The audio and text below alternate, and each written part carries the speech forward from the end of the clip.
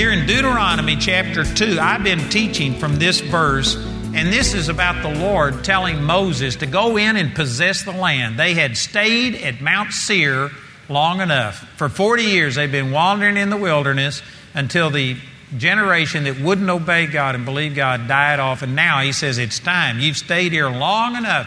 Rise up. Take your journey. Pass over the river Arnon, which is the boundary of Sihon's kingdom. In other words, enter into battle. Put yourself in a vulnerable position. Make a commitment. Commit yourself to what I've told you to do. Get up and do something. Go forward. That's what we've talked about. I've spent 2 messages, and all we've covered is Deuteronomy chapter 2, verse 24.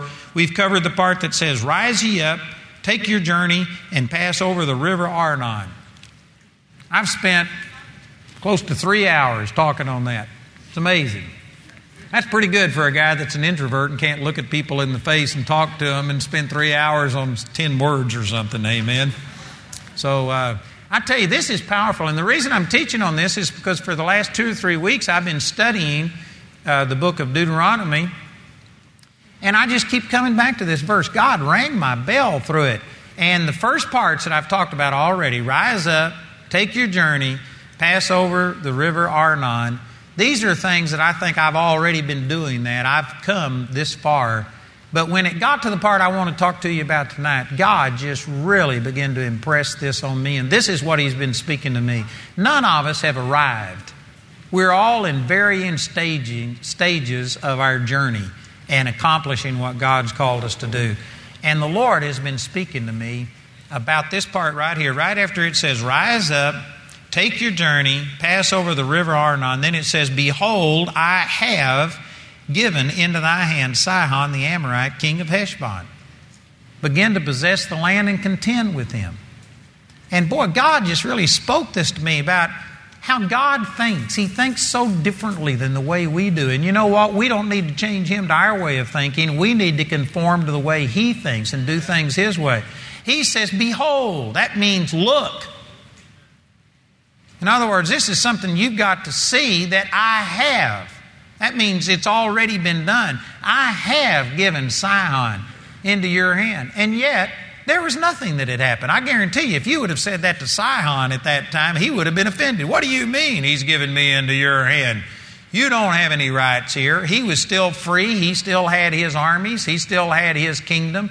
But in God's heart, He had already determined that Sihon and his kingdom were going to be given over to the Israelites, and it was a done deal. His fate was sealed. Did you know it was actually this way 40 years before? Let me just take a detour. I'll come back to this verse. But look over in Joshua chapter 2. This is when Joshua sent spies out to the land, and they were spying out the land. And they went into this woman who was named Rahab. She was actually a harlot. And she hid them from the king of Jericho. He heard that there were spies from Israel that had come into Jericho to spy it out. And he heard that they had gone to Rahab's house. And so he sent soldiers there. And Rahab lied and said, no, they were here, but they're already gone. The truth is they were hiding up on the roof under stacks of wheat or some kind of grain. And she hid them, and then as soon as the soldiers were gone, she told them to leave. But here's what she said to them in verse 9. This is Joshua chapter 2, verse 9. And she said unto the man, I know that the Lord hath given you the land, and that your terror is fallen upon us, and that all the inhabitants of the land faint because of you. For we have heard how the Lord dried up the waters of the Red Sea for you. Now think about this. They didn't have CNN. They didn't have television. They didn't have the internet. They didn't have this. And yet, the miracle of what God had done for the Israelites coming out of Egypt and the Lord drying up the Red Sea. You know, many of us were raised on this as kids, and we heard this as a Bible story or something in church, and it's become so familiar with us, we don't think about it. But what would you think if you'd never heard anything like this? There was no such stories. And all of a sudden you heard that there was an army that was coming against the United States, and the Lord just dried up the Atlantic Ocean, and they marched or drove their vehicles over here. I guarantee you, we would be a little bit shocked, like, Man, God's for these guys. What are we going to do? They were terrified. This was a first-class miracle. It wasn't something they grew up hearing. They believed it. And she said that since we heard how the Lord dried up the water of the Red Sea for you when you came out of Egypt and what He did unto the two kings of the Amorites. That's talking about Sihon and Og. Sihon is what we're reading about in Deuteronomy chapter 2. And what He did unto the two kings of the Amorites that were on the other side Jordan, Sihon and Og, whom ye utterly destroyed. And look at this in verse 11. And as soon as we had heard these things, our hearts did melt. Neither did there remain any more courage in any man because of you. For the Lord your God, He is God in heaven above and in earth beneath. This isn't Rahab just speaking for herself. She said that all of us, since we heard this, there is no breath in us. There's no strength in us. Since we heard it. When did they hear about the Red Sea? 40 years before.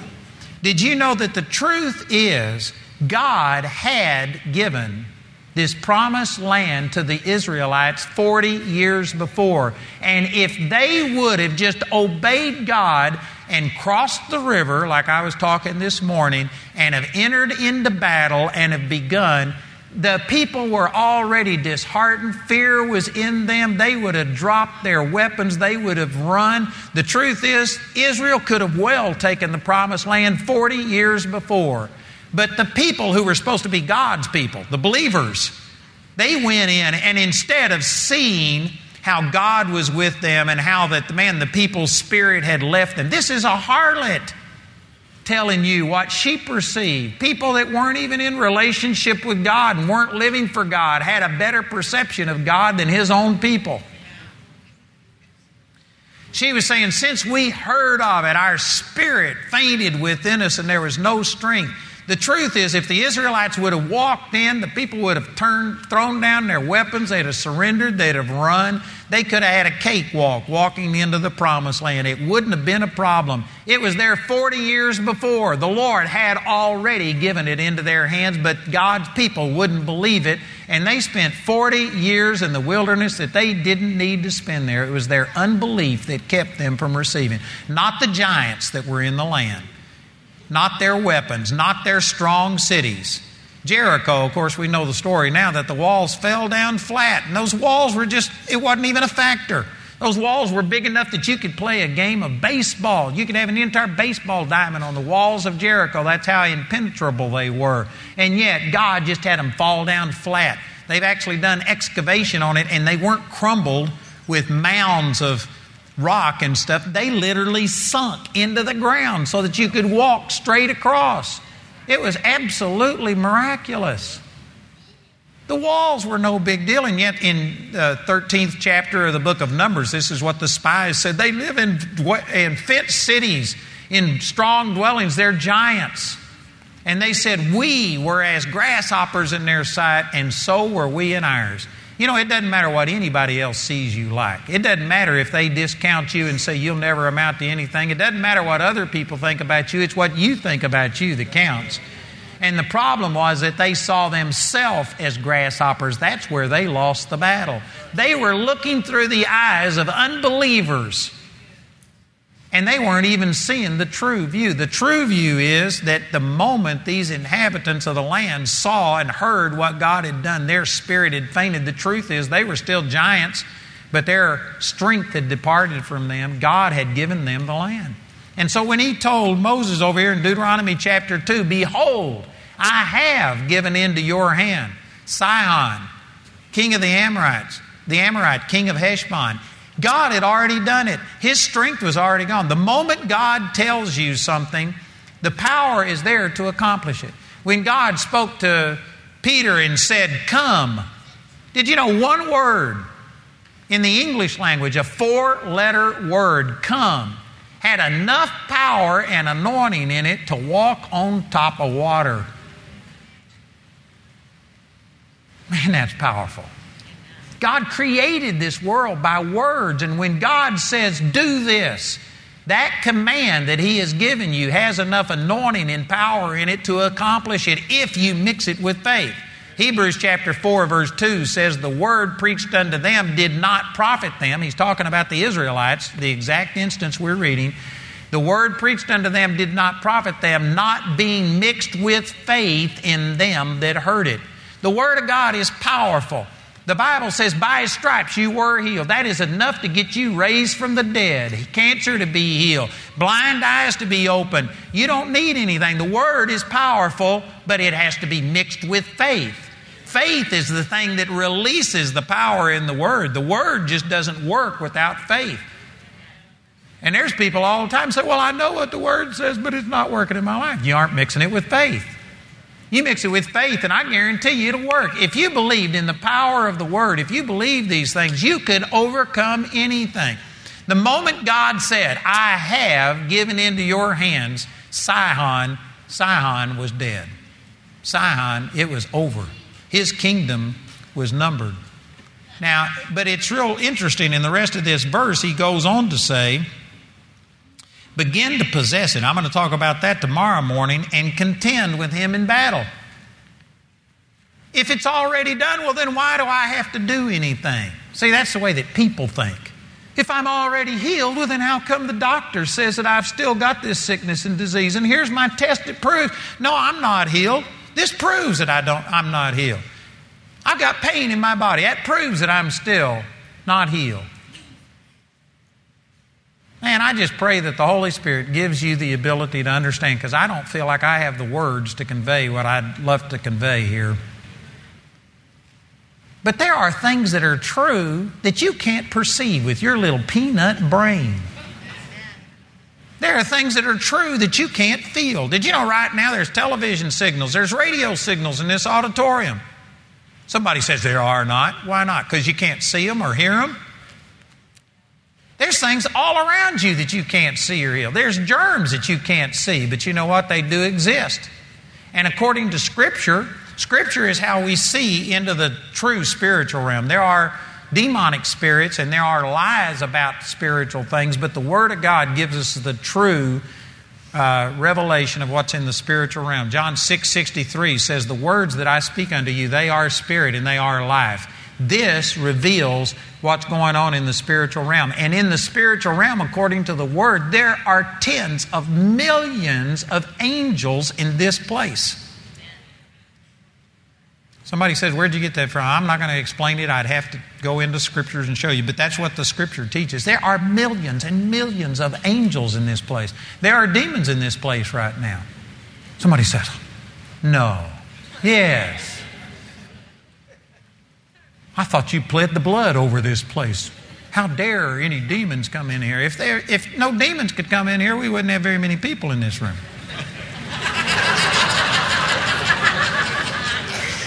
Think about that. Do you know what? If you're depressed, that's demonic. Most sickness, or much sickness, I can say that without any contradiction, and even I believe most sickness is demonic. I prayed with 4 or 5 people out here tonight who the pain instantly left them, and I didn't necessarily say that this was demonic, but it was demonic, and I took authority over the devil and rebuked it in pain. Much of your sickness and disease is demonic. Worry and fear is demonic. There are demonic spirits in this room. There are angels in this room. And yet most people say, oh, well, there are not. How could you say such a thing? Because the Bible says it. And yet some people just can't believe that anything is true other than what they can see, taste, hear, smell, or feel. What some kind of physical test can reveal. And you're the people that will not enter into the promised land and possess the land that God's given you. The truth is, God has said, I have already given you healing. By my stripes you were healed. 1 Peter 2:24, it's already done. Does that mean that it's already done? It's already done in the Spirit. God's already commanded it. The power is all available, but now you have to begin to possess it and contend with that sickness or disease. There's some things that you have to do. You have to stand and rebuke. You know, I wished I could have taken the offering after I got through tonight, but I thought that would have been a little self-serving after I preached this message. But this was a great message to give for the offering. But But you know what? I'm in the process of doing these things, and it's done. It's a done deal. God's the one who told me to do it. I didn't come up with this. I don't believe that this is my desire. I could spend the rest of the night giving you things that God has shown me that confirm that this is what He wants me to do and how He's led me to do it. I'm not going to take that time. But I believe that this is what God has led me to do. I believe God is the one that put this on my heart. I believe that He's responsible for it. And you know what? I believe it's already done. It's already mine. I've already got it. So does that mean that I'm free to just do nothing because I've already got it? No, it's already a done deal. The power, God's already given the command. It is done, and the physical world has to respond. But there's things that I have to do to receive and cooperate with God and allow Him to flow through me. It says in Ephesians chapter 3, verse 20, "Now unto Him who is able to do exceeding abundantly above all we ask or think," and there's not a period there. It says, "according to the power that works in us." If you don't have any power working in you, God is not able to do exceeding abundantly above all we ask or think. That is not a true statement if you just put a period there. It says it's according to the power that works in us. That power is faith. You have to believe God. And there's things you have to do to quicken your faith. There's things you have to do to get yourself built up. And so God has already commanded it. This vision that we have for these buildings and things, it's a done deal. God's commanded it, but you know what? I've got to walk it out. I've got to begin to possess it. I've got to contend with my unbelief and the things that Satan would try and do to me to say it won't work. And there's a lot I still have to do, but I'm not doing it in order to get God to bless me. I'm doing it because God has already blessed me. He said it's mine, and I am not going to let the devil stop what God has commanded in my life from coming into manifestation. And there is a huge difference between contending or fighting because you believe you are free and you aren't going to give up your freedom, and contending trying to get free.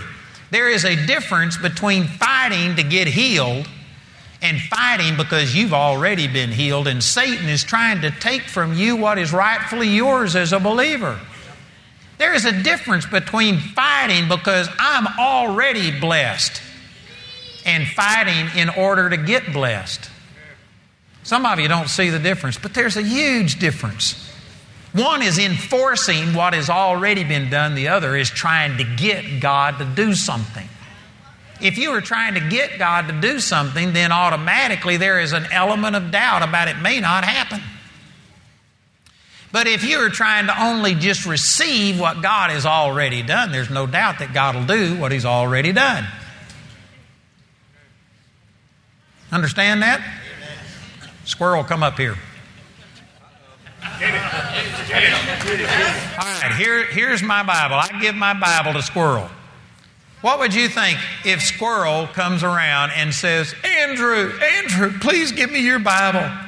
Would you please give me your Bible? How do you respond to somebody who's asking me to do something that I've already done? I'd probably just look at him and think, you're a little squirrely, Squirrel. Like, something's wrong with you. How come this guy's asking me for something that he's already got? Probably I'd just look at him and not do anything. He'd be silent. Very similar to the response most people get when they beg God to heal them. And He says, I've already healed you. Oh, God, bless me. I've already blessed you. Oh, God, give me more faith. You've already got the faith of God. Oh, God, bless me. Move in my life. And He's already done. Oh, God, come and be with us. He says, I'll never leave you nor forsake you. Give me back my Bible.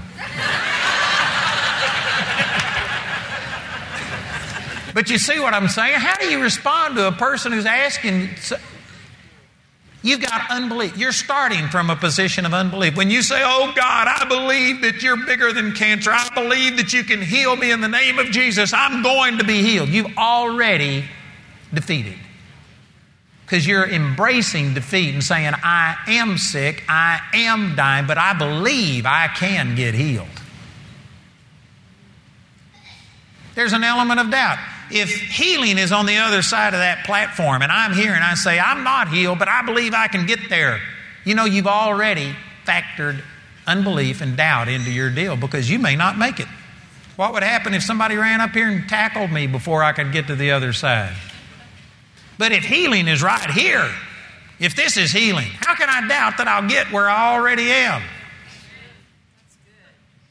Your doubt just totally evaporates and it becomes a totally different thing. I still study the Word and pray and do things and speak, but I'm doing it to enforce what God has already given me. Satan, you will not take from me. You will not stop me from seeing the full manifestation of what is rightfully mine. I've already got it.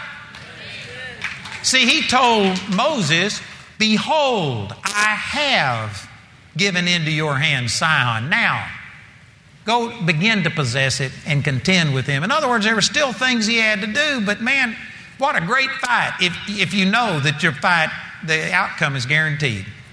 If you knew for certain that you could not lose and that it was a done deal, that the fight is rigged, that regardless of what they throw at you, you're going to win, you would go into that fight with a totally different attitude because you know I'm ultimately going to win this. I don't care what it takes.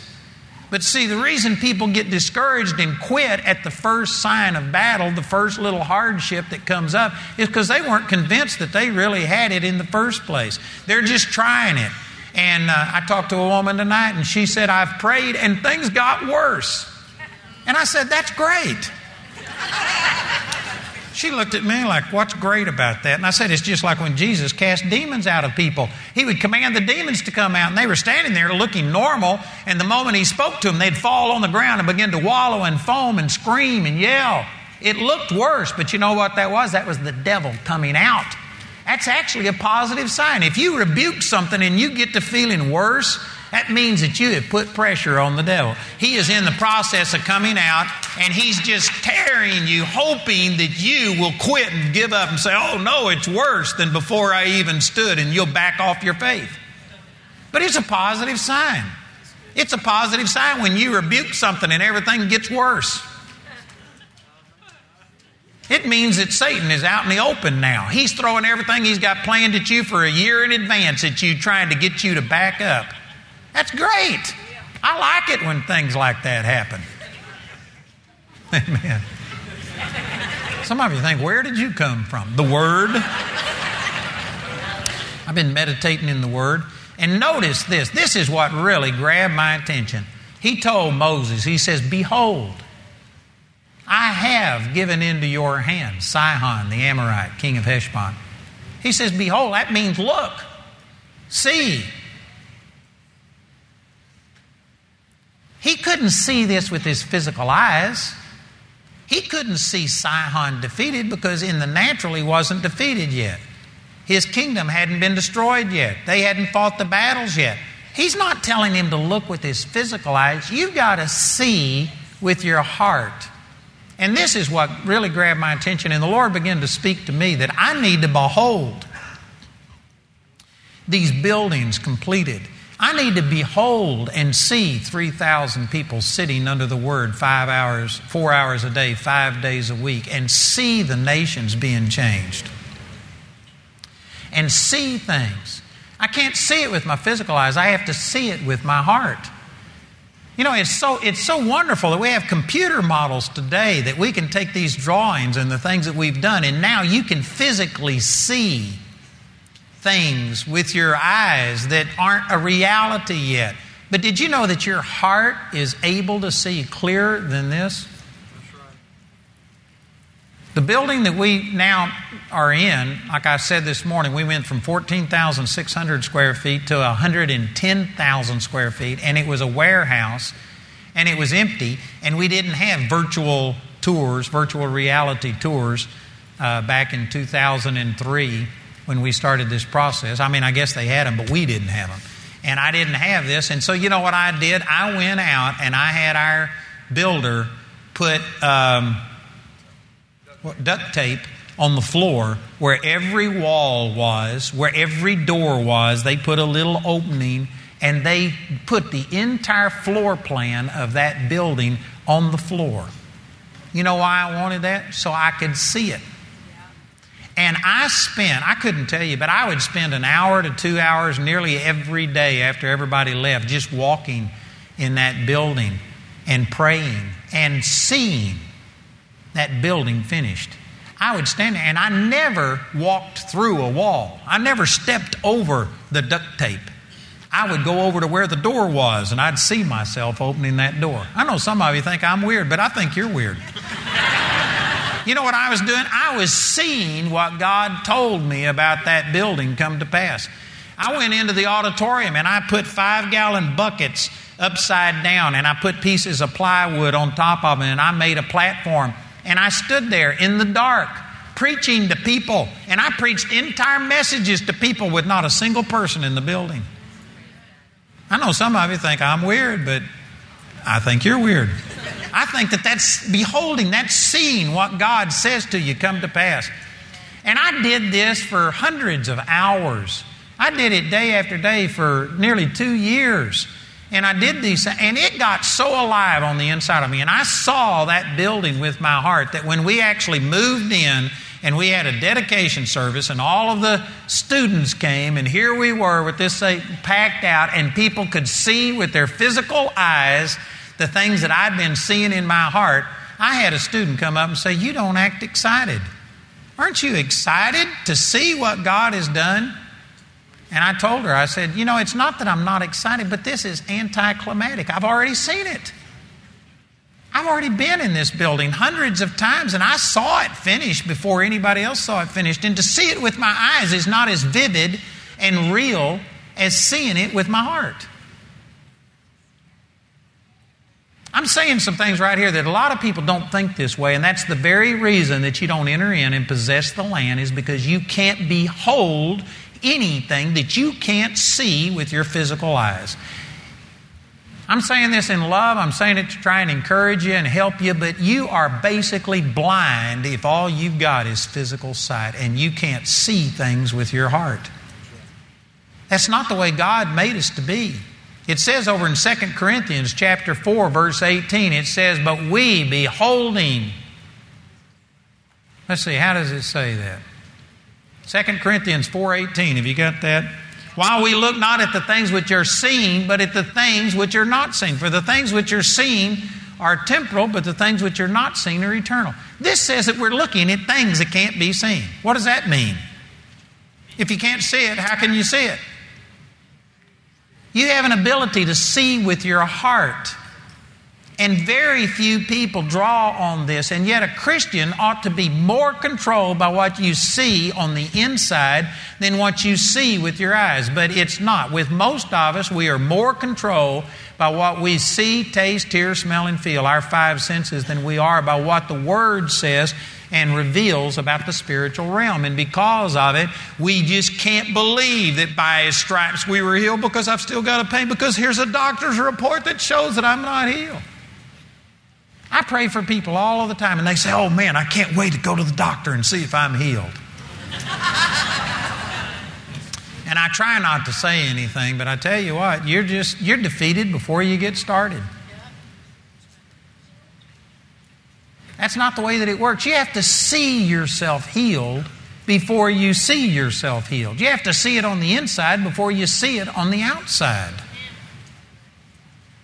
You know, I've used this example before, but I actually listened to a teaching one time by a minister, and he was talking about a pastor's wife who was legally blind and had real trouble seeing. She had these thick glasses that were like the bottom of a Coke bottle.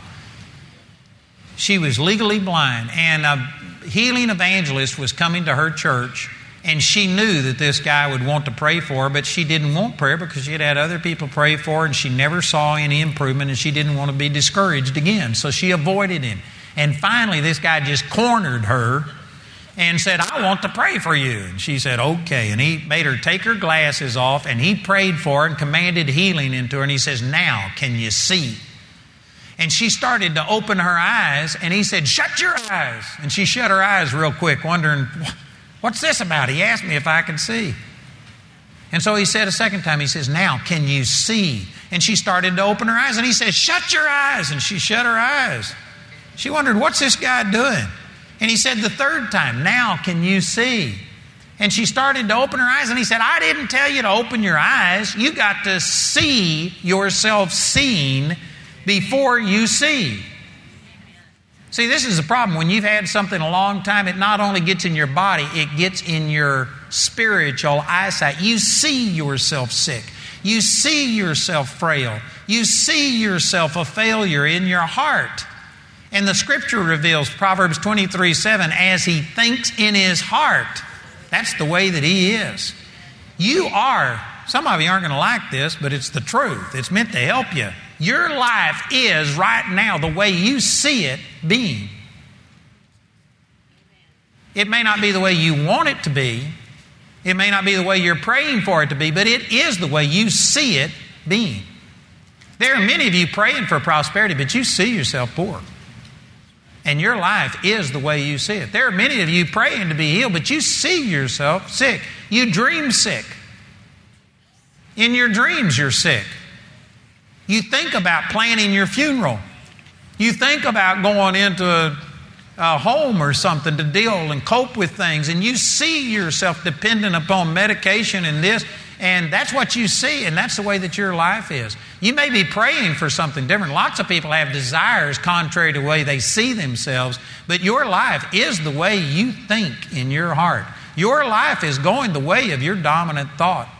And again, this isn't popular in our society because we are masters at passing the buck and saying, oh no, I'm not responsible. I was raised in a dysfunctional family. It was because this person did this to me. It's because the government doesn't give me enough money. It's because of the color of my skin. It's because I don't have an education. And we have a million excuses for our defeat, but your life is the way that it is because of the way you think. You see yourself a certain way, and your life is the way it is because of the way you think. If you don't like the way your life is, you're going to have to change your thinking, your ability to see. You're going to have to see yourself well before you get well. That's what he's telling Moses. Behold, Sihon defeated before he was defeated. You got to see him defeated. You got to see yourself the victor before you are the victor. And you don't do that by just sitting in a lotus position and just imagining something or whatever you want to. You go to the Word of God and take the promises that promise you absolute victory, that promise you healing or prosperity or deliverance, and you meditate on those until you see it, until it becomes real. See, this woman that this evangelist was praying for, he finally got his point across. You got to see it on the inside before you see it on the outside. So she kept her eyes closed, and she started praying in tongues and taking Scripture and saying, by His stripes I'm healed. And she kept her eyes closed for a period of time. And finally she told him, she says, I've got it.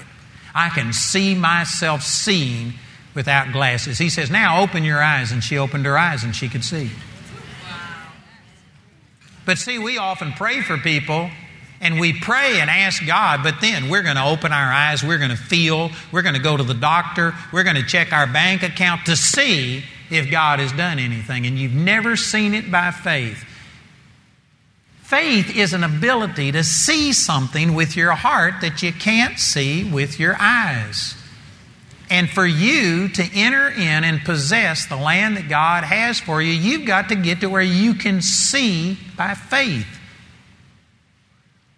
You know, we had an instance where we were holding a Bible school meeting. David was there, and Gail was there, Jamie was there, I think Wendell was there. And I'm not sure if Wendell, that might have been when you were in England. But anyway, we had a bunch of people that are here that could confirm this. And there was a center aisle in this. We were in a Holiday Inn. There was a center aisle, and Jamie was up leading praise and worship. And I mean, the power of God was just present. People were worshiping God. It was a great, great time. And I was on this center aisle, and there were two doors over here on the side. And I had my eyes closed, and yet, in my heart, I saw this with my heart. I didn't see it with my eyes. It was just like a mental image. If I say right now, picture an apple, you've got an image. Some of you will picture a red apple. Some of you will picture a green apple. Some of you might picture an apple that's already been eaten. You might picture an apple with a worm out, but you got a mental picture. If I say picture a car, you'd picture a car, and you'd probably picture the one that you drive or something, or the one that you want to drive. But you can see things in your mind's eye that you can't see with your physical eye. I had my eyes closed, And as I was worshiping the Lord, I just saw those doors over there just swing wide open like this. They were on closers, and yet they just automatically swung open, and then they closed real slowly. And Jesus walked in and stood in front of them, and they closed behind him. And then there was these two friends of mine from Chicago that were sitting over on this side, and I saw Jesus walk up and touch one on the forehead, and this woman just fell spread eagle flat on her face on the carpet like this and just was worshiping God. And then there was two people in between, and he went over to this other woman, just touched her, and she fell on her knees and put her hands up and began to worship God. And what I was seeing with my heart was so real that I opened my eyes to see if I could see with my eyes what I was seeing with my heart. And at the moment I looked over there, those doors just, boom, swung open like this, and nobody was there. And then they just closed real slowly. David was there, and he said he noticed those doors swinging open, and it was strange because nobody was there. And then they just closed slowly. And then I kept looking, and this first lady just all of a sudden fell flat on her face on the floor, just spread eagle, worshiping God. And then two people down, this other woman hit her knees and just started worshiping the Lord. And did you know everything I was seeing with my heart, I could see with my eyes, but it was about 15 or 20 seconds later, and I couldn't see Jesus. I couldn't see anything that was in the Spirit. All I could see was the physical results in this natural realm. And because of that, guess what I did? I closed my eyes because I could see better with my heart than I could see with my eyes. And the Lord came over and spoke some things to me and ministered to me. And then he went down that center aisle, and I saw him. I was facing forward. I wasn't seeing this with my eyes. I was seeing it with my heart.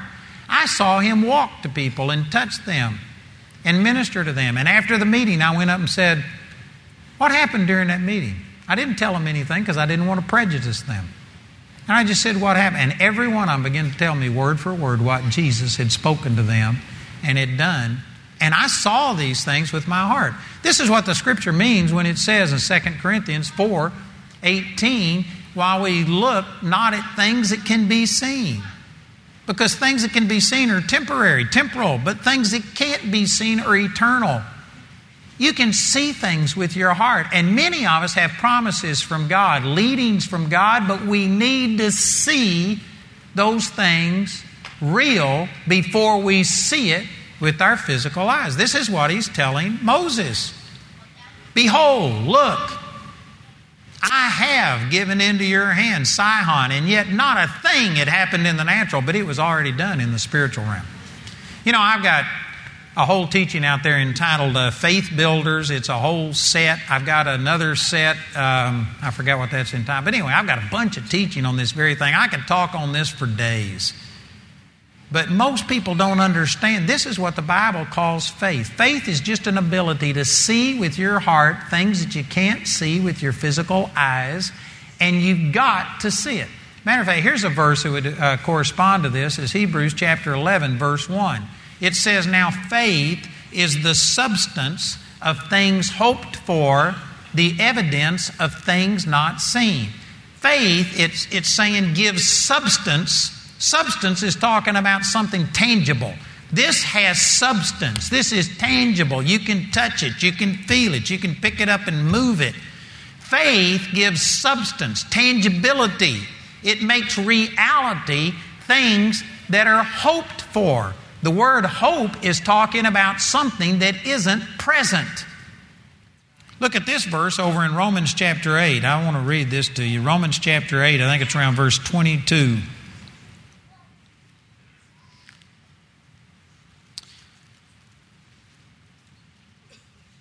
How about verse 24? That was close. "For we are saved by hope, but hope that is seen is not hope." If you can see it, you can't hope for it. Hope is something that is not seen. It's something that isn't yet a reality. So going back to Hebrews 11:1, faith is the substance of things hoped for. It's substance of things that aren't tangible yet, but you can see it by faith. Hope is an ability to see something that cannot be seen. Look, continue to read right here in Romans chapter 8, verse 24. We are saved by hope, but hope that is seen is not hope. For what a man sees, why does he yet hope for it? But if we hope for that we see not, then do we with patience wait for it. You know what this is talking about? And again, I wished I had about 5 hours to teach on this. I've got a great teaching on imagination. But you know what hope is? Hope is an ability to see with your imagination, at your heart, something that isn't present. Every one of us have an imagination. Most adults think an imagination is childish, and I don't live in an imagination world, and I don't do that. You can't live without an imagination. You couldn't get home tonight without an imagination. Did you know most of you don't have to use a map to get home? Or a GPS? Or let's say if you're staying over here at the hotel, you don't have to use a map or something. You know what you do? You've been there. You've seen it, and you have a picture in your mind. If I was to ask you right now, how do you get out of the, or let me say, where are the restrooms? I don't know where the restrooms in this building are. But if you have been to the restrooms, you know what you would tell me? You'd say, well, you go out these doors, and I'm just making this up now because I hadn't been there. But you go out these doors and you turn left and you go down here, and let's say it's the third door on the left. Oh, no, that's the woman's. The man is the fourth door, and you would be sitting there counting these doors. Did you sit there and intentionally count? Let's say it's 1, 2, 3, 4 doors. No, you didn't count the door. How is it you know it's the third or the fourth door? It's because in your mind you can see it. You can picture it. Here's another example. If I was to ask, how many doors do you have on the ground floor of your house? I bet you most of you have never sat down and counted. Or if I was to ask, how many windows do you have in the ground floor of your house? Most of you have never sat down and counted them. You don't just know this by numbers, but what you would do? Right now, you've got a picture. And you could walk into that house and you could look around that house and you could count them. Every person in here could tell me how many doors you have in your house because you could sit there and count them. You've got a picture and you see it. That's how you navigate. That's how you know which way to go home. Because you know that it's down here and you know that you go to the third. If you say, how do you get to the airport? You say, well, you go to the third light. You didn't count those lights before. You're doing it right now. You're looking and that's what that is imagination. You can't live without an imagination. You can't build a building without an imagination. We've had to talk to architects and to builders. And I sat there and scribbled out on paper what I wanted and gave them some ideas. And then they turned it into these nice looking things. But this is why you make blueprints, is because a picture is worth 1,000 words. If you get something and it needs to be assembled, did you know that they will have written explanation, but they'll have a picture over here and say figure 1 or figure 2, and here's how you connect it, and it shows. And if all they did was put it in writing, it would limit you in your ability to do it. But if you put writing and a picture together, you know what that does? It helps your imagination. So here's another great truth. I'm not going to take time to turn over there, but in Isaiah chapter 26, verse 3, the Lord will keep him in perfect peace, whose mind is stayed upon him because he trusts in him. You know what the Hebrew word that is used in Isaiah 26:3 is for mind? It's the Greek word yeser, I guess, Y-E-S-E-R, and it means conception. That's what the definition of that word is. And it was translated imagination in Genesis chapter 6, verse 5, that the imagination of people's hearts was only evil continually. In Genesis chapter 11, the Lord came down to see the Tower of Babel, and he says, now nothing that they have imagined will be restrained. That's that same Greek word that is used for mind in Isaiah 26:3, and it means conception. Putting all of this together, I'm condensing a lot of things. You can go study it out on your own, or you can take my word for it. It'd be better to go study it, get it yourself. But what this is saying is that your imagination is the conception part of your mind. You conceive things in your imagination. It's like your spiritual womb. You know, if you want to have a child, you got to get pregnant in your womb. That's where conception takes place. If you want to see the miracle power of God work, you have to see things in your imagination, which is the spiritual womb. You got to see it. If you can't see it on the inside, you won't see it on the outside. Boy, this is powerful what I'm saying. And most Christians don't understand this, and so they will hear somebody give a testimony and say, God wants you well, and they say, man, I want that. I desire it, so they start praying for it, but they never see it. There are many of you that think I was silly to put tape on the floor and spend hours walking and praying in tongues and seeing those walls. I would sit there and I never walked over that tape. I would walk around it because by faith, I could see that there's a wall going right here. I would see it by faith. And some of you think that's not dealing in reality. I think you're the one that's not dealing in reality. You're only dealing in carnal, physical reality, and you're denying the spiritual world and the spiritual realm. I tell you, you've got to get to where you see things with your heart. You have to see yourself successful. There are some of you praying for success, but you see yourself a failure. You failed when you were a kid. Your parents told you you'd always be a failure. Maybe you've had a divorce. Maybe you've lost a job. Maybe something has happened and it's hurt your self-esteem. And because of it, you see yourself a failure and you're praying for success, but you see yourself a failure and you will fail as long as you see yourself a failure. You don't have virgin births in the spiritual realm. You got to conceive it in your imagination. You got to see yourself succeeding. Man, that is powerful. And this is where so many people miss it. You got to see these things. Many people who want to lose weight, you know what they do? They put a picture of a fat person on the fridge and say, those who indulge bulge, and they use negative motivation. They use negative motivation to get them going. Did you know that a better motivation is to put a picture of a skinny you? Get a skinny body and put your face on it. And say, I can see that. And if you could truly see yourself that way, you'll become that way. If you could truly see yourself, you know, I could go into so many secular things. There are some people in the natural world that have understood some of these principles. You know, the Dale Carnegie course and stuff that taught on being successful. One of the things that they made you do is stand in front of a mirror and speak to yourself and talk to yourself and say things over you, and you would keep doing it until you actually got an image of you succeeding and being able to do things. Even carnal people, even people outside of the body of Christ, some people have gotten hold of these things. And sad to say, most Christians think, well, that would be immature for me to live in a fantasy realm.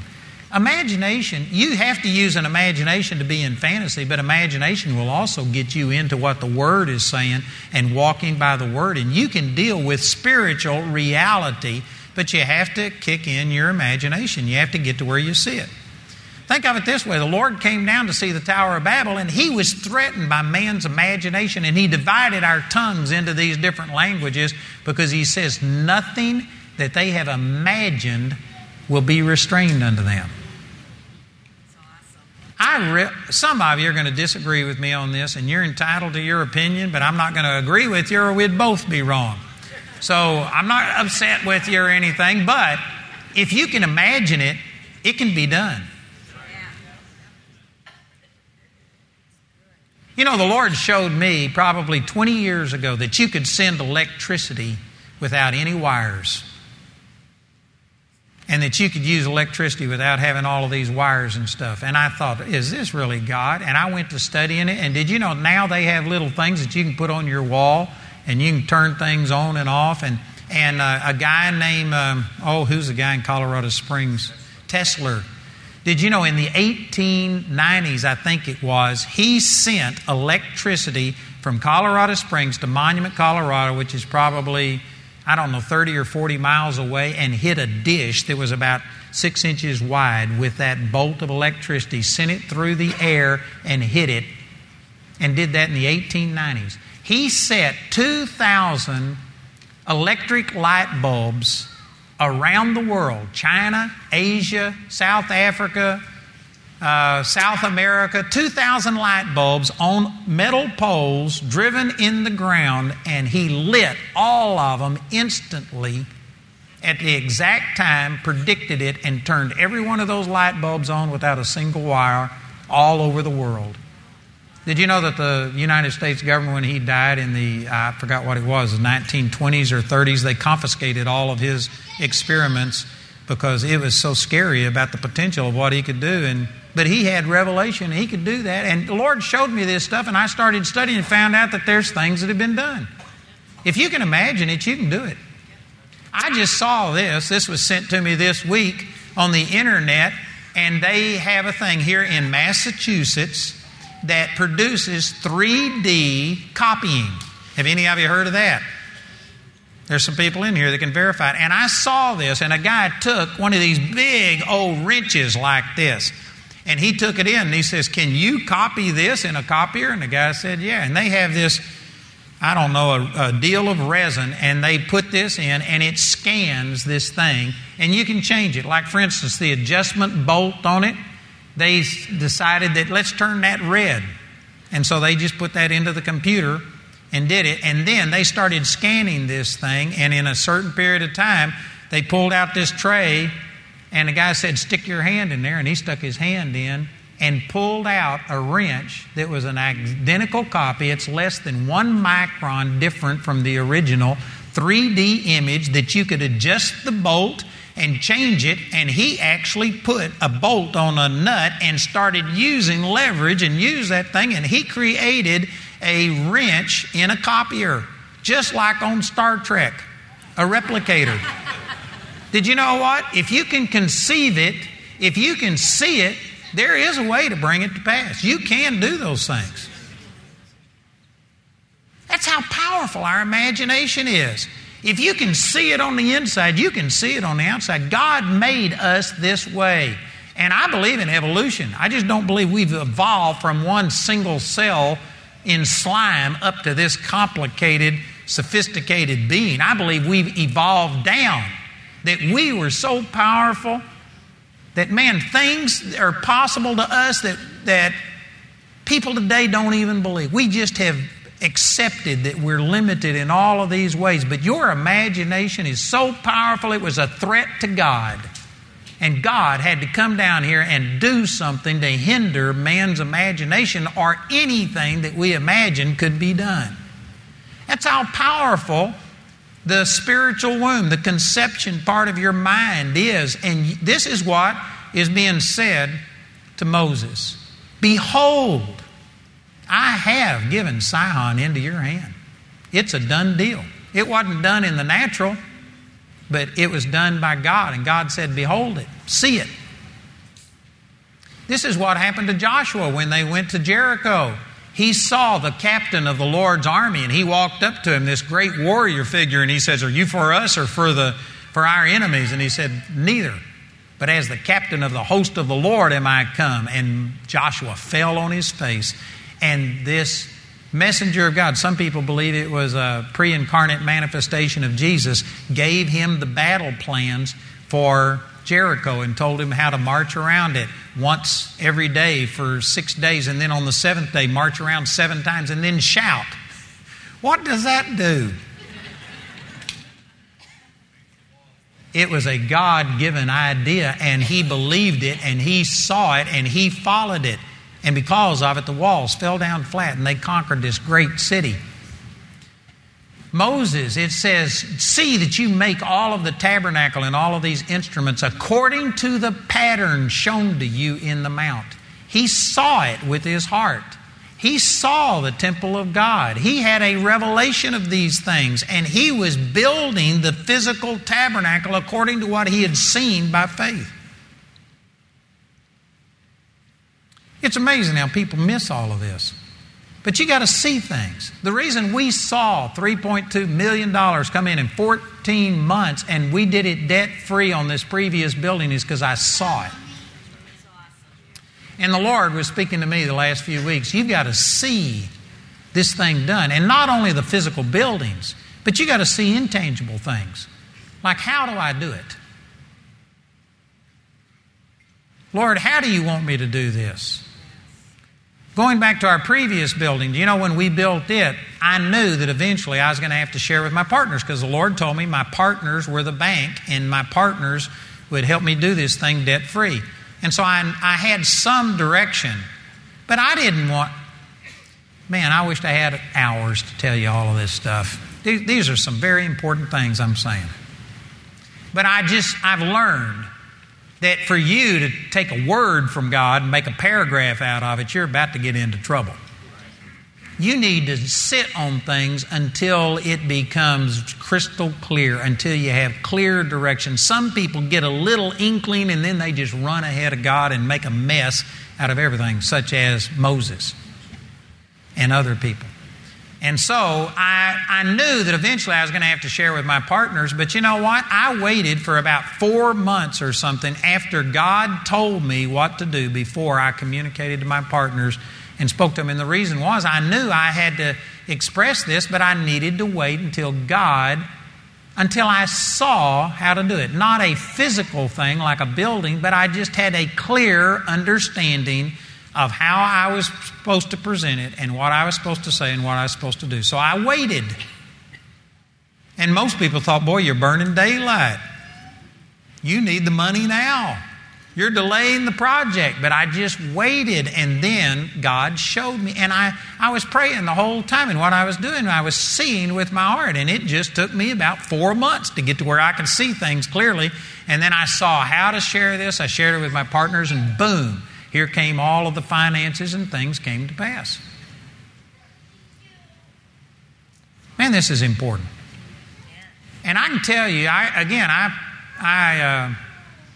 give you credit. You're here on a Friday night. Praise God. You're the cream of the crop. And yet I bet you that the vast majority of people sitting in here do not spend very much time meditating and using your imagination and seeing what God has spoken to you on the inside. You just go for it, you pray for it, and then in between, when you say amen and there it is, you sit down and watch as the stomach turns on television or do something else to occupy you, and you don't spend a lot of time daydreaming.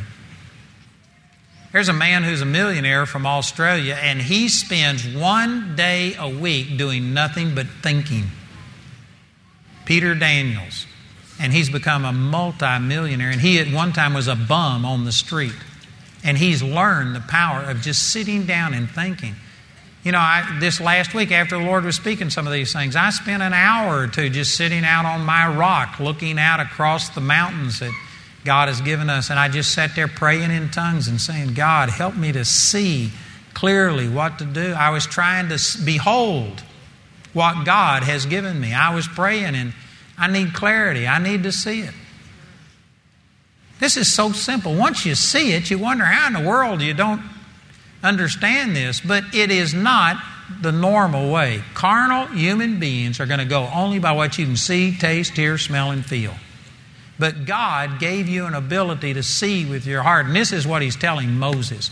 Behold, I have given into your hands Sihon. You've got to see him defeated.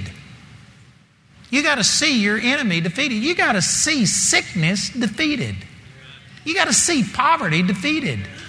There are many of you that see your giant that you're fighting as being bigger and stronger than you. There are many of you that actually see. This is the reason that when the medical profession says something like AIDS, you got AIDS. We don't have a cure for it, and so people immediately have panic and fear. They say cancer, and you just fall apart like a $2 suitcase because they said cancer. Did you know that they can do more to heal cancer than they can a cold? You can't do a thing to heal a cold. You can give something that'll dry your sinuses up and take away some of the symptoms of it.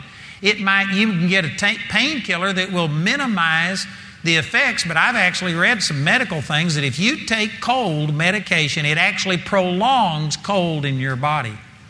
You will have the cold virus in your body longer. You might not have the symptoms as bad, but the cold will actually stay in your body. They said the best thing you can do for a cold is chicken soup. We can't treat a cold, but yet when the doctor tells you you got a cold, you go, oh, hallelujah, thank God, it's only a cold. I'm glad it's not something worse. But the doctor tells you you got cancer, and all of a sudden fear comes in and you just panic. What's the difference? The difference is the way you picture cancer and a cold. Again, we can actually do more to affect cancer than we can a cold, but you don't have the same image associated. You haven't seen people die of a cold. And you don't remember dear old Aunt Susie who got weaker and weaker and weaker in terrible pain until she finally just died. And you don't have that image of a cold. And the reason it's harder for people to get healed of cancer than it is a cold is not because it takes more power of God. It doesn't take any more power of God to raise a person from the dead than it does to get a headache healed. The same power that heals you of a headache raises people from the dead. There aren't varying degrees of power. 1 ounce of God's power is more than enough to do anything. But the problem is we have fear associated with certain things because we've seen people die of that. We've been told all of this negative stuff, and you have a negative image and fear, and that's what's stopping the power of God from operating. Not the severity of your giant, but the way you view yourself and the way you see yourself compared to that. And you've got to change that. You've got to recognize I can do all things through Christ. That includes being healed of cancer. That includes prospering during a recession.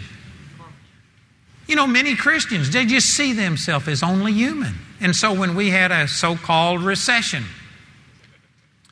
people just immediately expected bad. They started planning for a defeat. People immediately quit giving as much money, which is the worst thing you could do during a financial crisis. People immediately saw themselves suffering. They began to start planning for it. That's the image that they had. And guess what? It has become a self-fulfilling prophecy. But you know, Jamie and I stood and the Lord said that He's supplying all of our need according to His riches in glory by Christ Jesus. And I don't care what the U.S. economy does, I'm blessed. And we began to start speaking blessing. And that's during the time that the Lord told me to start planning for this $45 million expansion and expanding our Bible college and doing things. And you know what? We went full steam ahead while everybody else is decreasing. And during the first 6 months of the recession, when the stock market lost half of its value, our stocks went up 61% while everybody else's went down 50%. People say, how did you do that? Who's your stockbroker? It's not my stockbroker. It's my faith. It's my image on the inside. You're missing the point. You're reverting back to the natural and only looking for some physical thing. It's the fact that I was believing God and our finances are going contrary to everybody else's. We had our media buyer contact us and he says, what are you guys doing? You guys are prospering while everybody else is plateaued and going down. And we're doubling and tripling and God is blessing us. It is because I see things differently than other people see it. I'm letting the Word of God dominate me instead of natural things. And this is not just for me. This is for Joe Blow, Jane Doe, believer. This is for every one of us. You've got the power of God. God's got a purpose for your life. He wants you to rise up, find out what His purpose is, pass over that point of no return and get over there and contend with the enemy and start seeing yourself succeed. Don't see yourself the way everybody else sees you. Don't see yourself as a mere human being. Don't see yourself as, well, I'm in an industry that you just don't understand. Realtors, this is not a good time. I've got realtors that are prospering. We've got a guy that went through our Bible school, and he is I don't know what the proper term is, like a realtor broker or something. And he started a business right before the downturn in the real estate market. And this guy is prospering hand over fist, making money by the tens of thousands of dollars. Amen.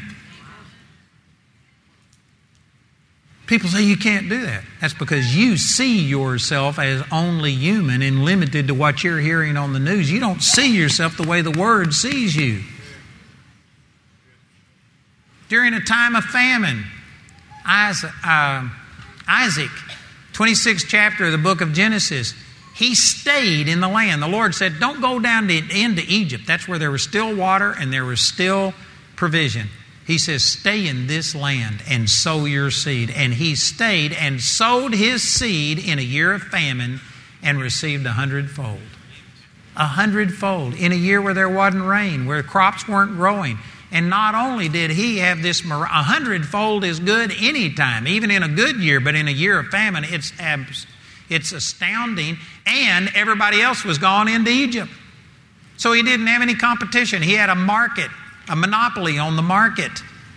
And guess what? He didn't own any land. He was sowing his crops in other people's land who deserted their land and went into Egypt because they were trying to play it safe. But he saw himself prospering. And this man in 1 year's time became filthy, stinking, dirty, rich.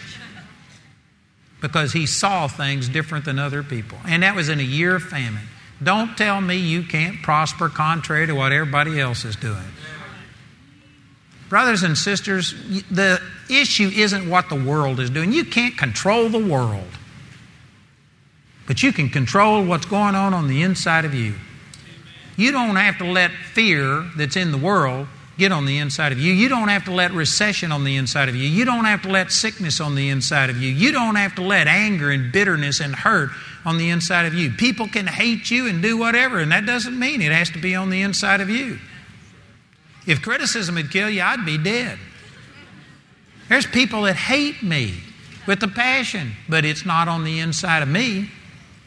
Nobody's going to rent space in my mind. Nobody's going to occupy me except the people I want in there. And I don't care what you do. It's not going to keep me up tonight. I'm not insensitive. I don't like rejection. I don't like people hating me. But if you come up to me tonight and say, everything you say is of the devil, I don't believe a bit of it. That's not going to bless me. It's not going to make me smile. But it won't keep me up tonight because I've learned how to cast that over on the Lord and keep focused on who I am in Christ. And you are not going to bother me. I just don't value your opinion that much. I tell you, this is powerful. This is what God's been speaking to me about. You've got to behold and see these things done. Not only the physical buildings, but you've got to see people's lives being changed. You've got to see this school grow to where it has over 3,000 students. You've got to see nations being changed. You've got to see the body of Christ being changed by what I'm doing. And I'm seeing it. And I can tell you this. When I see it on the inside, I can see it on the outside. What started us on this building program is because I was praying and I saw growth. And I looked at our facility and it wouldn't contain what I saw on the inside. And so I had to start praying and saying, God, how are we going to accommodate this? Show me. And I started praying. And over a year's period of time or so, I called some of our guys together. I remember David was there and some of our guys were in there. And anyway, we got together and all of a sudden I saw it. I saw that, man, this is what God wants me to do. And it's like I knew this, but it was so far off in the future I couldn't see it clearly. But then, 2 years ago, I saw it clearly. And you know what? Now I'm seeing it clearer than I used to. And it's like it gets clearer and clearer all the time, the more I pray about it. And I can promise you, the things I see on the inside, you will see on the outside. And some of you will sit there and say, I don't think this will ever work. You just hide and watch. And when it comes to pass and you come to our dedication service and you see the great things and you'll be rejoicing and saying, isn't this great? I'll be just like this because I've already seen it. Seeing it with my eyes is not going to be a big deal because I can see it on the inside. Man, this is powerful. If you could take what I'm talking about tonight and apply this to your situation, I tell you, heaven and earth would move to be able to bring that vision to pass. Where there is no vision, the people perish. But man, if you can have a vision, if you can see it on the inside, you'll see it on the outside, and this is where so many people are missing it. You need to spend more time hoping and dreaming and seeing things and less time begging and griping and complaining. Amen? If you can do that, change your life. Praise the Lord. Father, I thank you for these truths. Thank you for the Word of God. And I'm just asking that the Holy Spirit would take these truths that we've talked about tonight and apply it specifically to every person's situation. And show them, Father, how they may be asking for something and desiring something, but they haven't seen it. They actually see things differently than what they're praying for. And Father, I pray that you help people tonight to understand the power of just seeing with their heart. Seeing things that can't be seen with their physical eyes. Thank you, Jesus. Thank you, Father. Some of you right now, you're saying, how do you do it? All right, I see the importance of it. How do you do it? You take times just like this, where the Lord has spoken something to you. There's an excitement in your heart. And just sit here for a moment or two and with your imagination, see yourself succeeding. See yourself doing what God has laid on your heart. And let your imagination just paint a picture on the inside of what that looks like. Does that mean you have to move to do something? Does that mean you have to quit your job and start your own business? Does that mean that you're going to be promoted into your job? Does that mean that your investments are going to start prospering instead of being destroyed, going down?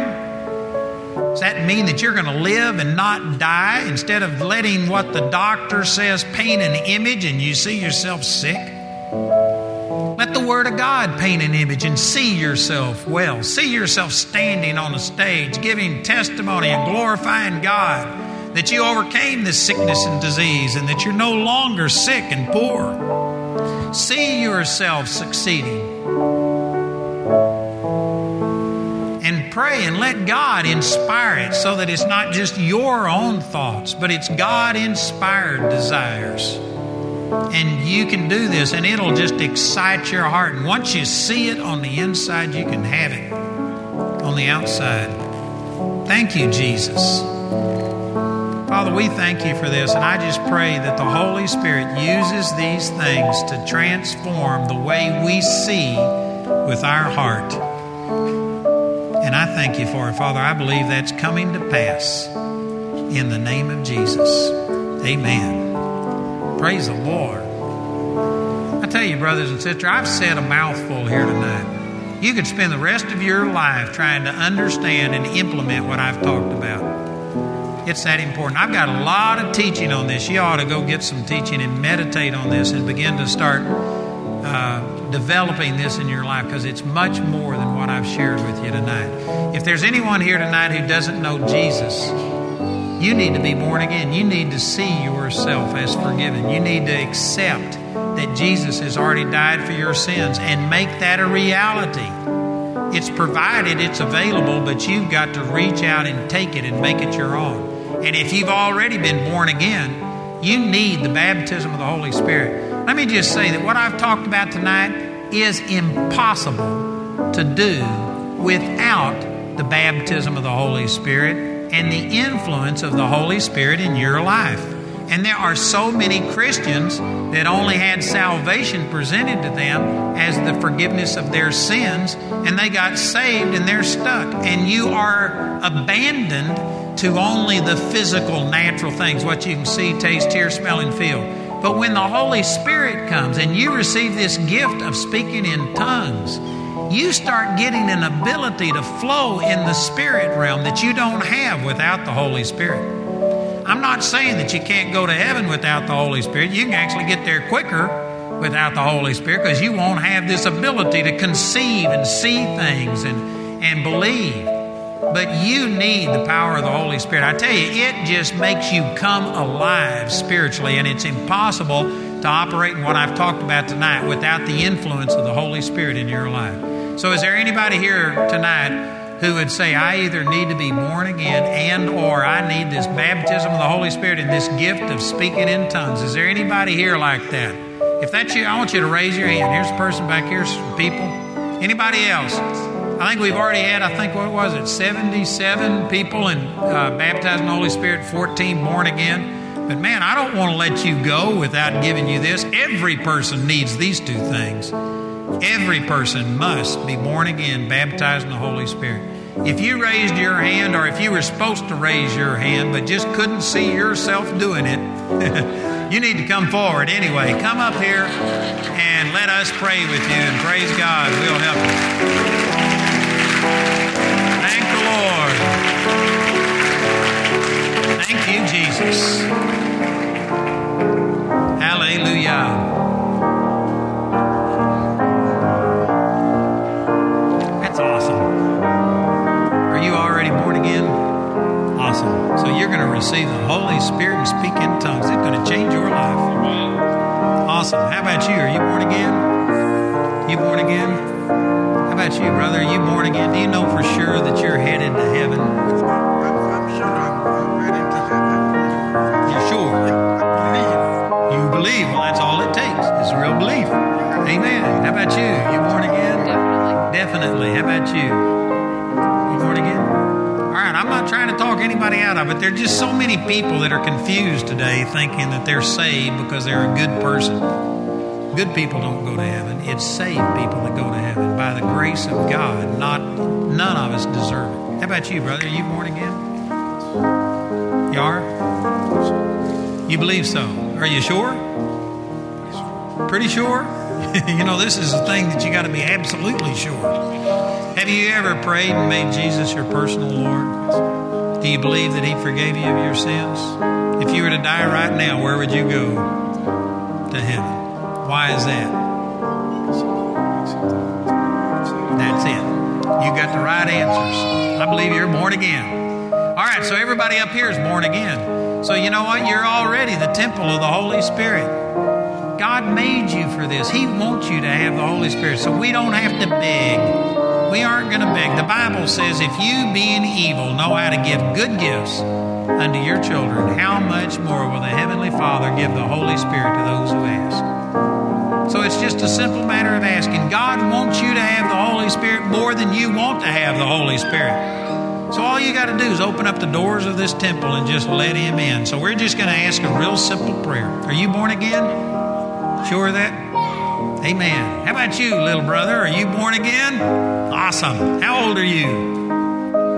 Today, Turned 6 today. Man, what a great day to be baptized in the Holy Spirit. Isn't that awesome?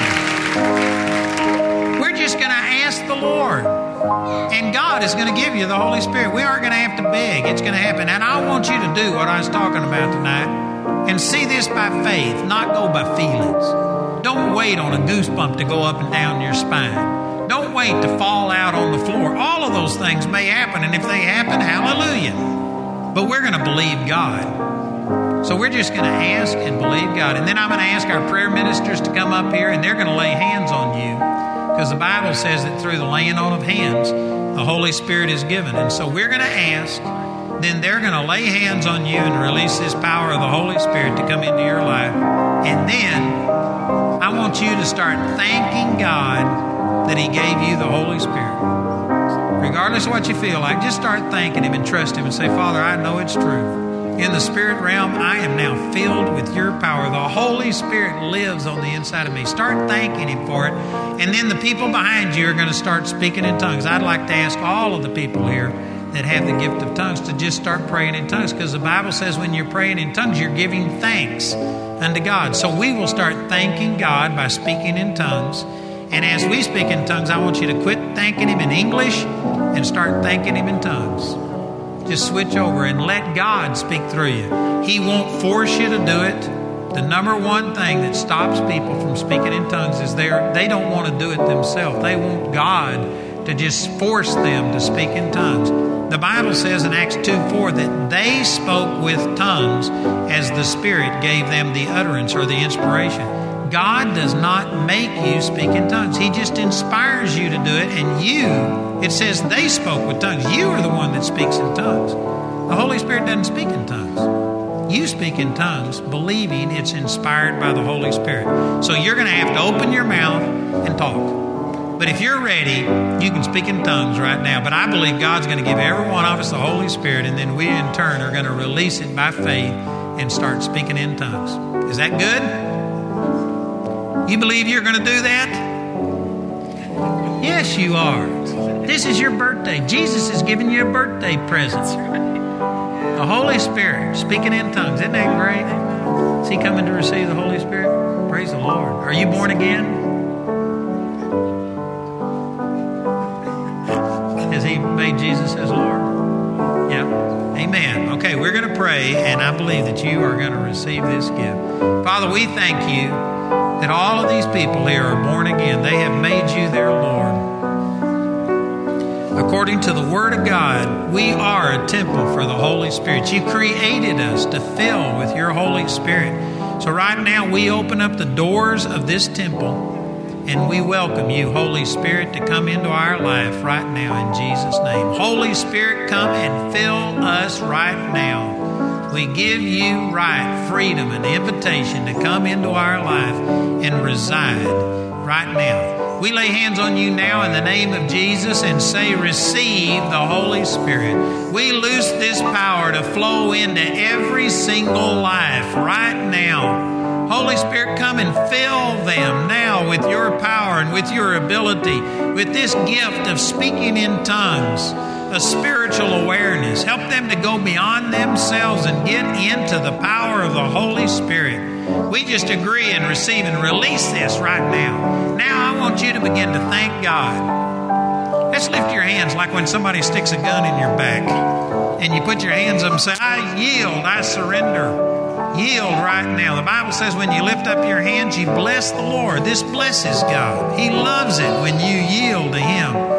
And just thank Him right now that He has given you the Holy Spirit. Say it out loud. Talk out loud. Thank you, Father, for giving me the Holy Spirit. Now, those of you who know how to pray in tongues, let's begin to pray in tongues right now and worship God. And as we speak in tongues and thank Him, you switch over and quit praying in English and start praying in tongues with us. If you don't know what to say, you can try and say what you hear the person behind you saying, but your tongue will be unique to you. It'll be different. You can't say what they're saying. It'll come out different, and just keep talking. Don't worry about what it sounds like. You aren't talking to yourself. This is one of the reasons speaking in tongues is so powerful, is because it's bypassing your brain. You're having to activate your spirit. You're having to walk in the Spirit and believe that by faith, this is the Holy Spirit speaking through you. You don't know what you're saying. That's the reason it's so powerful. It's just like turning on the spirit realm. Let's pray in tongues right now.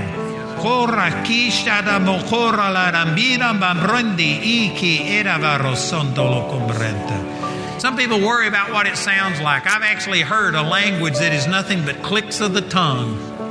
And that's a language. There's a language that is nothing but whistles. Man, don't worry about what it sounds like. You're speaking in supernatural ability. You're bypassing your brain. You're praying out of your spirit. Thank you, Father. Father, we bless you and thank you, Father, for giving every one of these the power of the Holy Spirit.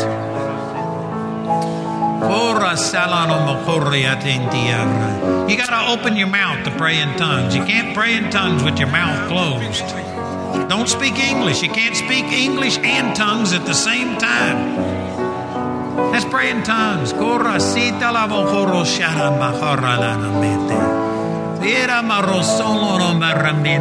Are you speaking in tongues? You aren't? Oh, she is. Amen. Do you think God would give her the Holy Spirit, not you? Thank you, God. Thank you. No way. Man, He gave it to you. Let me have your attention here for just a moment. Did you know that I believe God gave every one of you the Holy Spirit? Because He promised that He would. Whether you spoke in tongues or not doesn't mean God didn't give. It just means you're having trouble receiving. Nobody had more trouble receiving than I did.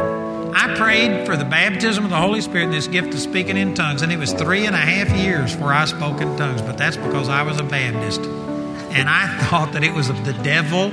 I had been told that you became demon-possessed if you ever spoke in tongues, and because of it, I was so afraid it hindered me speaking in tongues. But I kept praying, and eventually I got my questions answered, And I've written a book about this that answers all of this, and it'll tell you every hindrance I had about speaking in tongues, and now I can pray in tongues with the best of them. I pray in tongues a lot. And I'd like to give every one of you one of these books, because this is important what's happened to you. This is, outside of you being born again, this is the most important thing that'll ever happen to you spiritually. It just opens up a brand new dimension to you and an ability. It gives you power, but you've got to understand it to be able to get the full benefit. And so I've written it in a book. I'd like to give it to every one of you as my gift, and I really encourage you to get it and read it and study it, because this could be so powerful. It could just transform your entire life. This changed my life more than any other single experience I've ever had. So this is really powerful. We've got Robert right here. He's a man standing here with his Bible up, and if you would follow him, we got a room right next door. They're going to give you this book.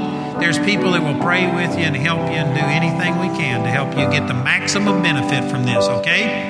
So if you would, just follow Robert. It'll only take a few moments, and we want to bless you and help you to receive. Thank you, Jesus. Hallelujah. Praise the Lord. God bless you. Happy birthday. Amen. That's awesome. You know, some people think this is too young to receive. I was 8 when I got born again. And I guarantee you, I got born again. I was made fun of the next day in school, 3rd grade, because I was changed. People could tell that I was different.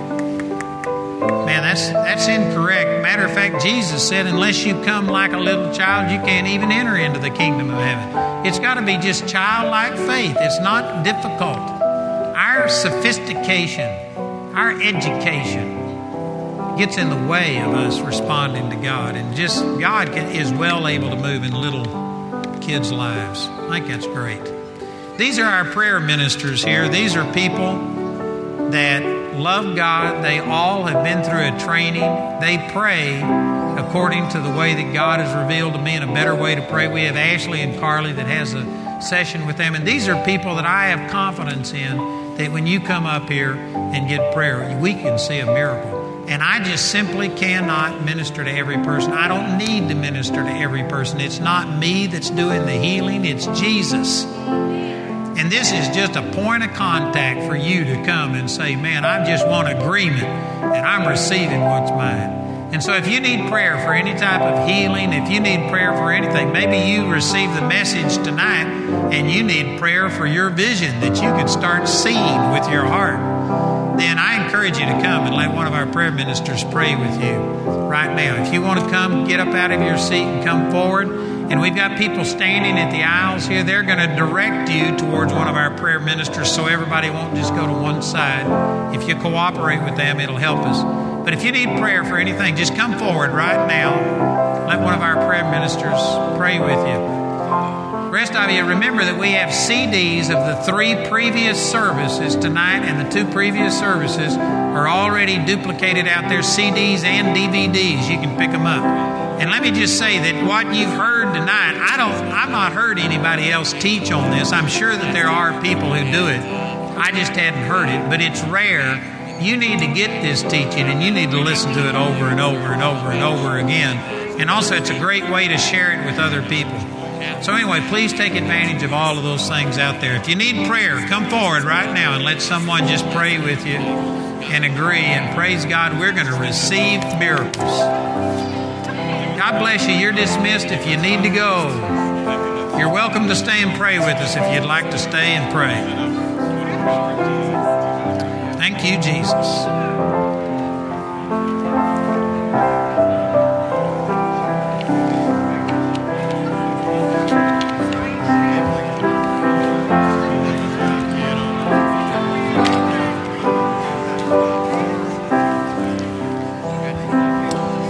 Father, we thank you and we agree, Father, for every single person, whatever their need is, we believe that you've already been it. We believe that by the stripes of Jesus, we've already been healed. You've already done it. I pray that you open up people's eyes to this tonight and let them see themselves well.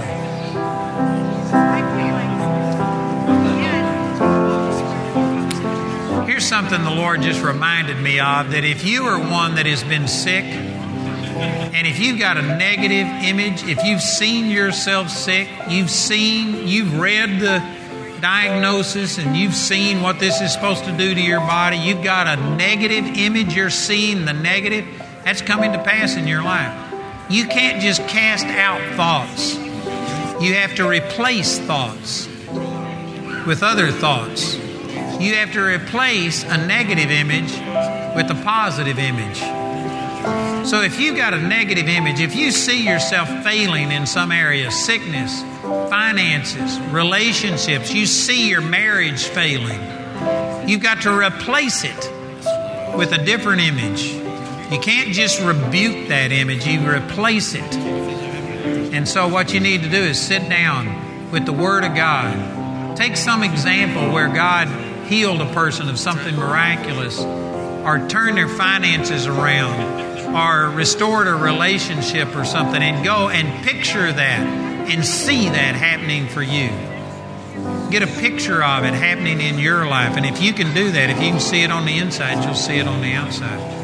That's important. You got to replace images with other images. You can't just not think. You can't just cast thoughts out. You have to replace them. Thank you, Father. Father, we agree and we receive this. Thank you, Father, for healing these people. Thank you, Jesus. Thank you, Jesus. There's some people in here that have been sick for so long. You see yourself sick. You dream sick. You think sick. God right now is just touching you. He's changing that image on the inside. You need to receive this. There's some people that God is speaking to directly tonight. And He's just changing this image. You need to sit there and soak in this. And as we're praying here tonight, you need to let God change this image that's on the inside. You don't need to see yourself getting worse. You don't need to see yourself being without work. You need to see yourself well. Thank you, Jesus. Thank you, Father. Thank you, Father.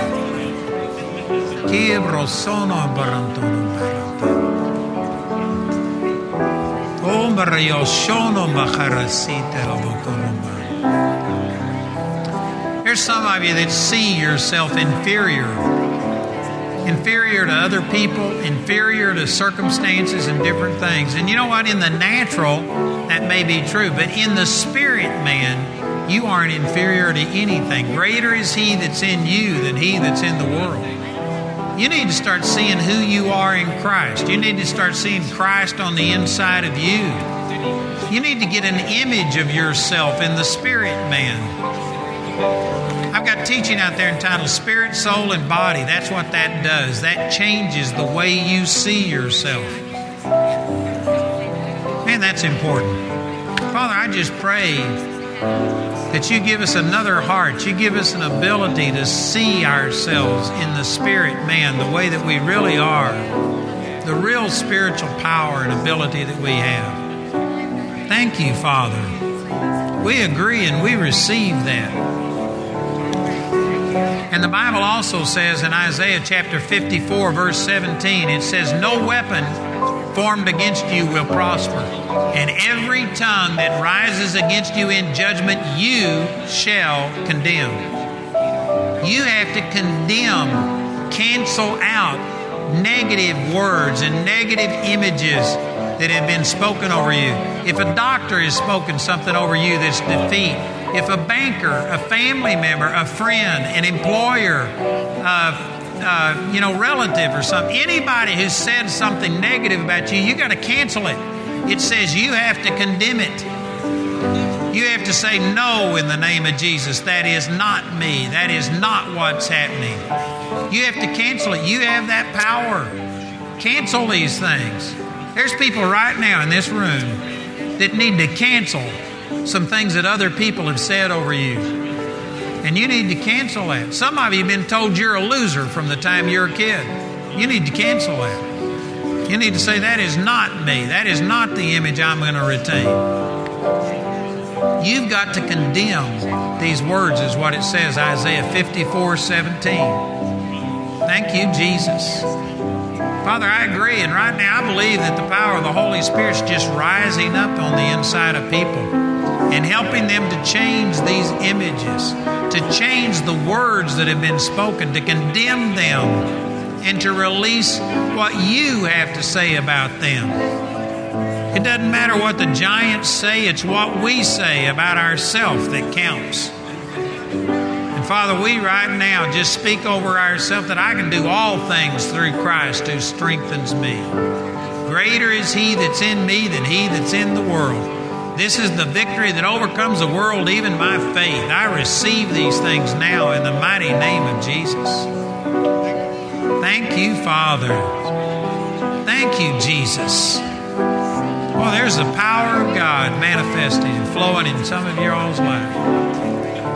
You know, the healing of your physical body is minor compared to the healing of your emotions and the way you think. That's the most important thing. And if you can get it straightened out on the inside and begin to start seeing yourself properly and thinking according to the Word of God, it's just a brief matter of time until your physical body responds, goes along with it. Thank you, Jesus. I love to see people heal, but you know what I like more than anything is when people get a revelation from God and begin to see themselves the way God sees them. Because you'll never be the same. You'll be different from then on. Transform your life. Thank you, Jesus. Hallelujah. Praise God.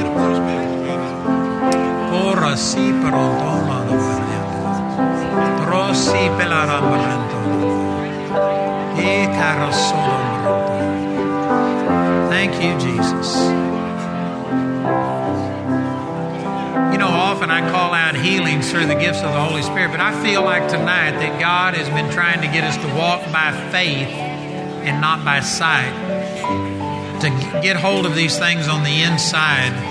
And I just feel like that's been the focus. And so I'm going to leave you with that tonight and just encourage you to take these things that I've talked about and begin to start using a sanctified imagination and see yourself doing what God says. See yourself well. And if you can do that, you'll see it on the outside. Amen. So our prayer minister's up here. We're going to pray until everybody's dealt with. The rest of you, you're free to go. Remember that we'll be back tomorrow at 10 in the morning and 6 tomorrow night, not 7. I do that so that my staff can get through. It usually takes them until, if it used to take until 2 in the morning, now they get through about 12:30 or 1. Amen. So we're going to start an hour early tomorrow at 6 o'clock. So be here and receive. We got some great things to share. Amen. God bless you.